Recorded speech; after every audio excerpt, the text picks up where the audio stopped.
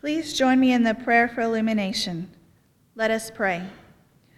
God of all creation, send your Holy Spirit among us this day, that the seed of your word might take root in our hearts and bear the fruits of peace, love, and justice for all. Amen. The scripture today comes from Genesis 32, verse 1 through 21, and Genesis 33, verse 1 through 4. Jacob went on his way, and God's messengers approached him. When Jacob saw them, he said, "This is God's camp," and he named that sacred place Mahanaim.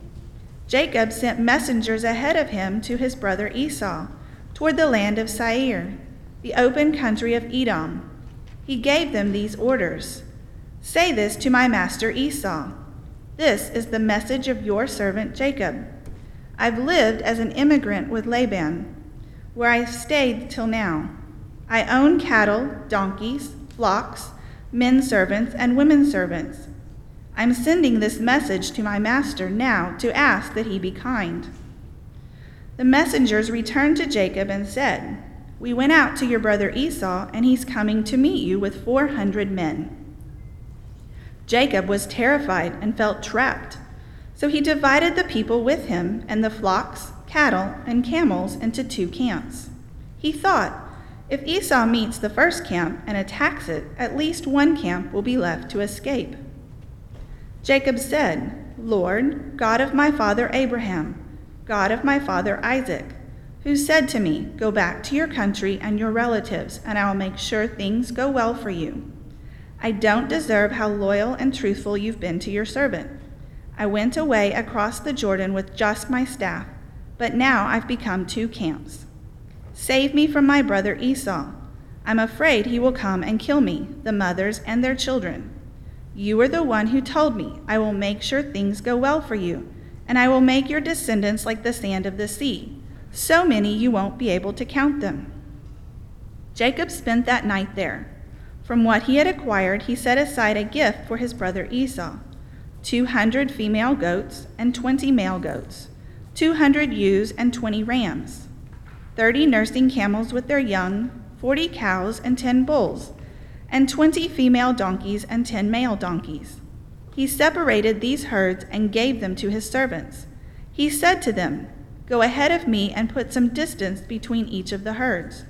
He ordered the first group, "When my brother Esau meets you and asks you, 'Who are you with? Where are you going? And whose herds are these in front of you?' say, 'They are your servant Jacob's, a gift sent to my master Esau.' And Jacob is actually right behind us." He also ordered the second group, the third group, and everybody following the herds, "Say exactly the same thing to Esau when you find him. Say also, 'Your servant Jacob is right behind us.'" Jacob thought, "I may be able to pacify Esau with the gift I'm sending ahead. When I meet him, perhaps he will be kind to me." So Jacob sent the gift ahead of him, but he spent that night in the camp. Jacob looked up and saw Esau approaching with 400 men. Jacob divided the children among Leah, Rachel, and the 2 women servants. He put the servants and their children first, Leah and her children after them, and Rachel and Joseph last. He himself went in front of them and bowed to the ground 7 times as he was approaching his brother. But Esau ran to meet him, threw his arms around his neck, kissed him, and they wept. The word of God for the people of God. This summer, we are talking about faith formed through relationships. And we started the first couple of weeks talking about our relationship with God as that relationship that is kind of most foundational to who we are. And the last 3 weeks, the 2 and then this one, we've been talking about what it means to be raised by a family. Because it's a funny truth. Whether you like your family, love your family, fight with your family, you can never quite escape the place you grew up. They will always be a profound influence on your life. In fact, the National Study on Youth and Religion says that if you want to know what a teenager's faith life will look like when they're your age, if you are their parents. Look at the faith life they see in you, because there is a better than average chance they will be nearly identical. We are inevitably formed by the family that we grow up with. So we've been walking through the story of kind of the first family of the Jewish faith. We talked about Abraham, we talked about his son Isaac, and now we have come to his grandson Jacob, one of two grandsons. Now the title for today is Forgiveness. And it might seem a little funny that this would come in the midst of a family series, but we'll come to that soon. And if I were a different kind of preacher and we had a different kind of text, this would be the 5 steps you need to offer forgiveness to all the people in your life, right?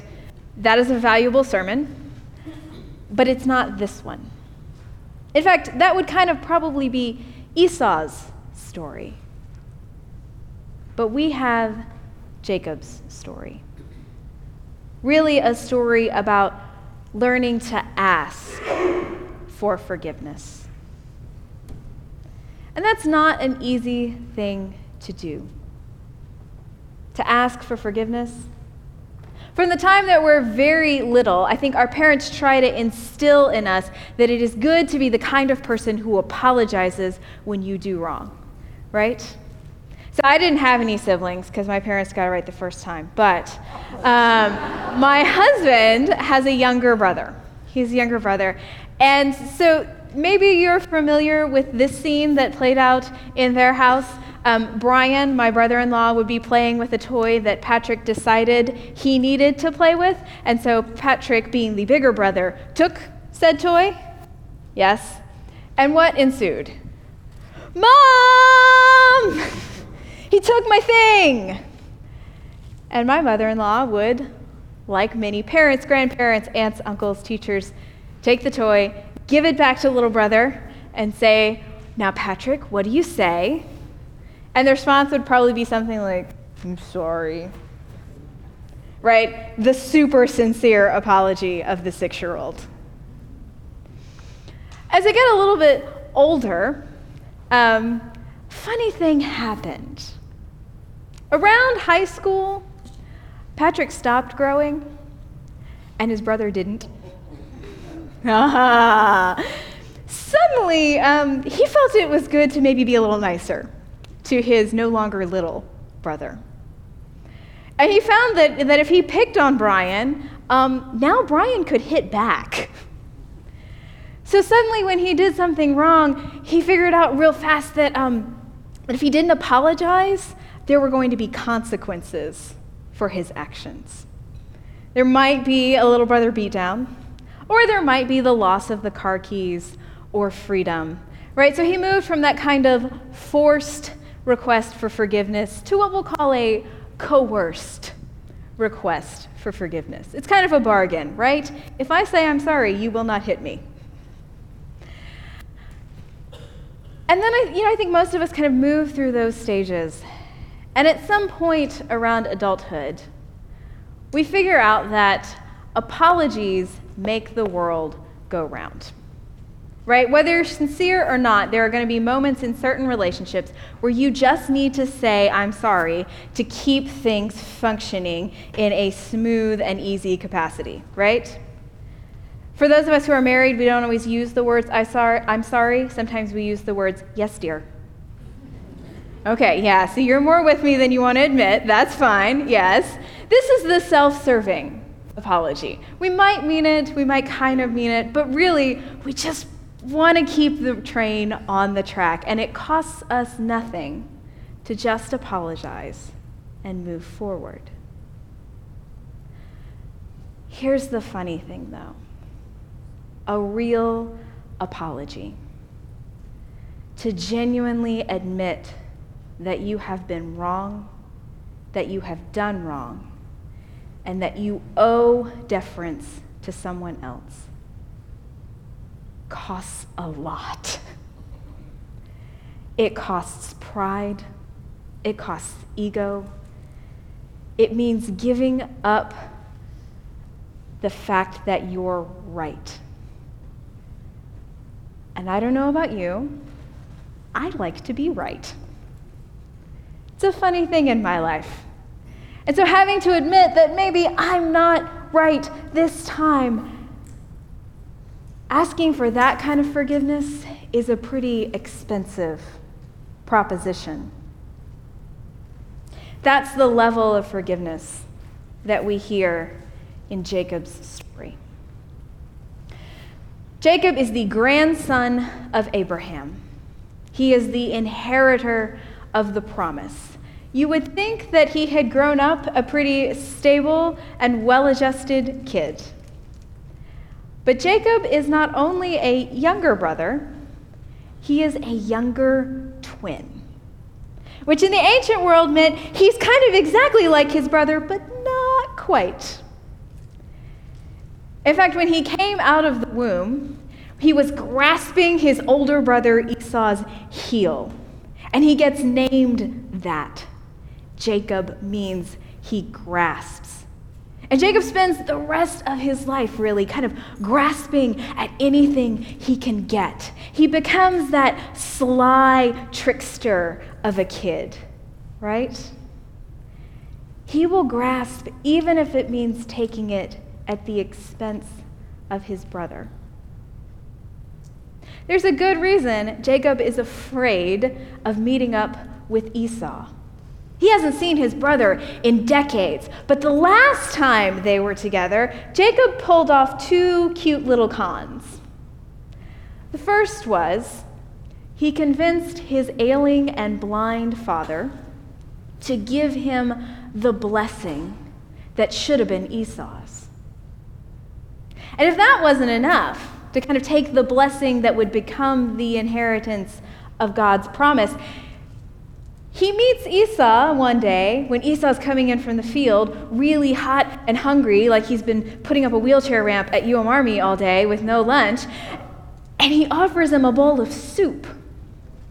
And he convinces his older brother to trade away his birthright, his property, his inheritance, the flocks, and the people who will be his, for a bowl of soup. There's a good reason Jacob's a little nervous about meeting Esau again. He knows that he has grasped his way right out of a relationship with his brother. He has spent nearly 2 decades in a foreign land for fear of what his brother would do to him because of his conning trickster ways. In fact, it says in our text today, when Jacob hears that Esau is coming, he is terrified.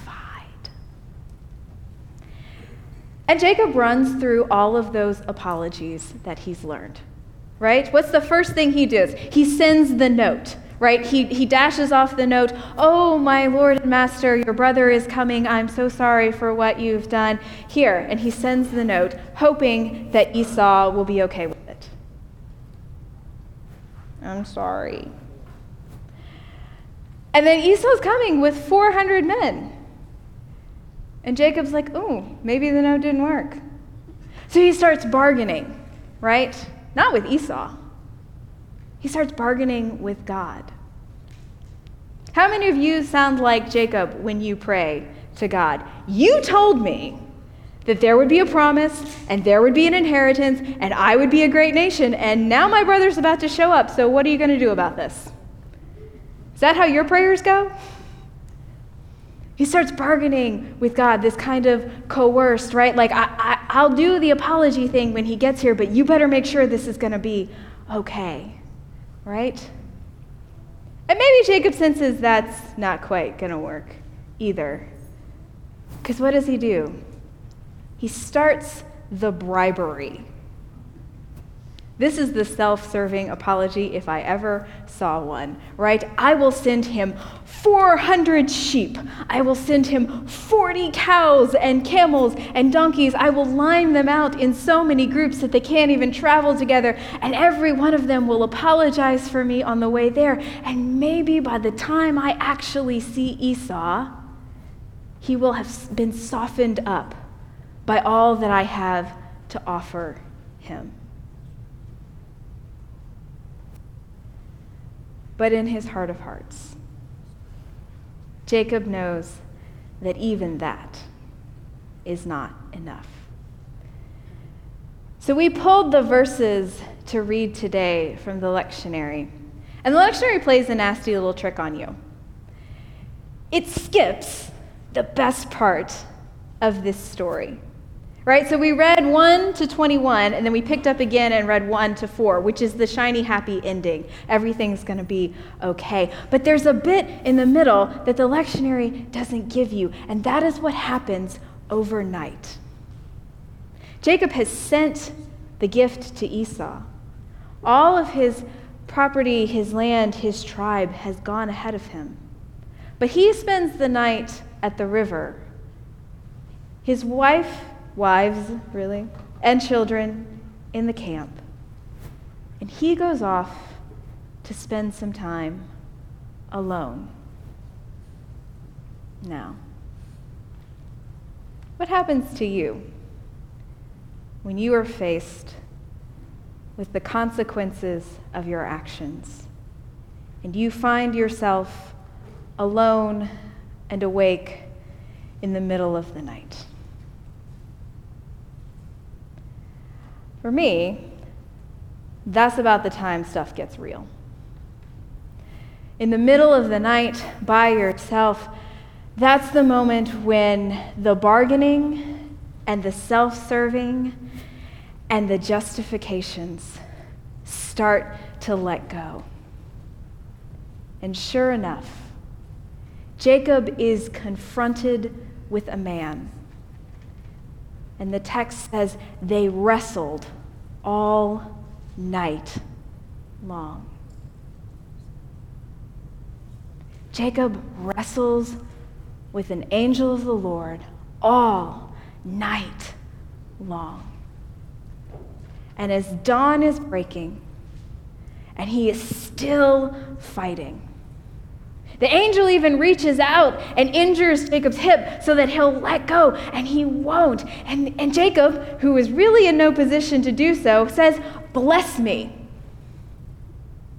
He's still Jacob. And the angel initiates this very interesting conversation. They've been wrestling all night long, but we only get about 2 lines in morning's light. The angel says, "What is your name?" And then he gives Jacob a new name. Now for us, in this day and age, names generally get picked either from family that we loved or the baby book, or if Freakonomics is to be believed, just out of thin air, we decide to call our children Ladasha. Names are kind of, they're accessories, right? They're personal expressions. But in the ancient world, if a thing had a name, whether it was a person or a place, that name meant something. It came from somewhere. At birth, Jacob got labeled the one who grasps, and he spends his life grasping after things, mostly things that are not his. And so when the angel says to Jacob, "Tell me your name," he is asking Jacob to admit who he is. He is daring Jacob to confess all that he has been and all that he has done. That name carries with it all the baggage of the things that he has done to Esau and to Laban. And if that's what he does to family, imagine what he's done to not family. Tell me your name. He's asking for his confession. He wants Jacob to be honest about who he is. Because y'all, when you wrestle with God in the middle of the night, that's frequently what happens. And let's be honest, it's wrestling. it's hard. When we get down in the dirt and admit the things that we have done wrong, it's not pretty. But what does the angel do? He gives him the blessing. He names him Israel. And he promises that all that God had in store will come to pass. And Jacob, because he's still Jacob, says, "What is your name?" And the angel says, "You have to ask? I've just named you Israel.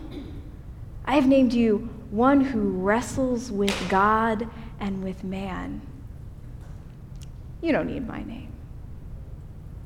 And he doesn't. Israel knows. He knows his God, and he knows the blessing has been granted. And it is a very different man who limps across the river the next day. He has been forever changed by that experience, by that profound confession, by seeking real forgiveness. And when he comes to Esau, it is in humility. 7 times he bows before Esau. And what does Esau do? He picks him up and he hugs him, and they weep together. I do think it's fascinating that we don't get Esau's side of the story. I mean, really, by all accounts, he's the wronged party here. There seems like there should be some night-long wrestling about whether or not he's going to forgive Jacob when he gets there, but there's not. Because really, that's kind of the way God's story works. In God's story, where grace is required, it is always given. The hard work is Jacob coming to terms with who he really is, because the forgiveness is already there. The blessing is already there. Esau is already on his way to embrace his brother. It is Jacob who has to find it in himself to ask for the forgiveness. This is the nature of our faith, is it not? We are a people founded on forgiveness. I think that's the greatest gift we can give to our kids. To teach them not just how to forgive, but that they are a forgiven people. Our faith teaches that God meets each of us, that he calls us by name, and that he forgives. Not because we earned it, not because we say the right words or mumble the right prayer, not because we offer some kind of bargain in the middle of the night. God forgives because God desires a relationship with us, and for us to be in relationship with one another. When Jacob crosses over the river, the blessing is there. The nation is born. But it takes a whole night's worth of wrestling, because real forgiveness is expensive. It's not about the prayer. It's not about the bargain. Real forgiveness comes with confession and humility. It comes with wanting the new name, desiring to be a new creation. In a moment, we will come to the table. It is perhaps the most profound symbol we have of the forgiveness that has been extended to us, that we have been given the right to feast with God. And when we come to that table, every time we come, we open with a prayer of confession, right? In fact, most weeks we say the same prayer. And so maybe for you, like me, there's that temptation for it to become words that we know and that we say. But Paul says, if you're going to come to this table, be reconciled to God and to one another. And so I challenge you this morning.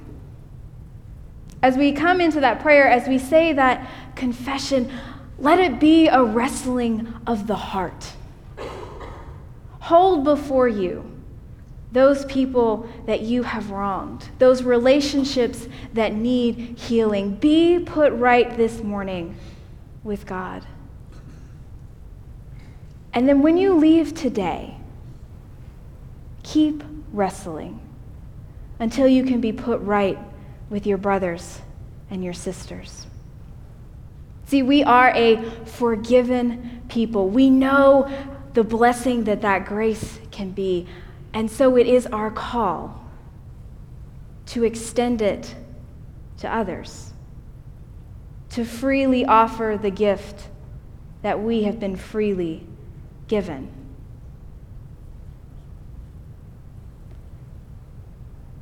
Wrestling down forgiveness is hard. But it is our foundation and our greatest grace. In the name of the Father, and the Son, and the Holy Spirit. Amen.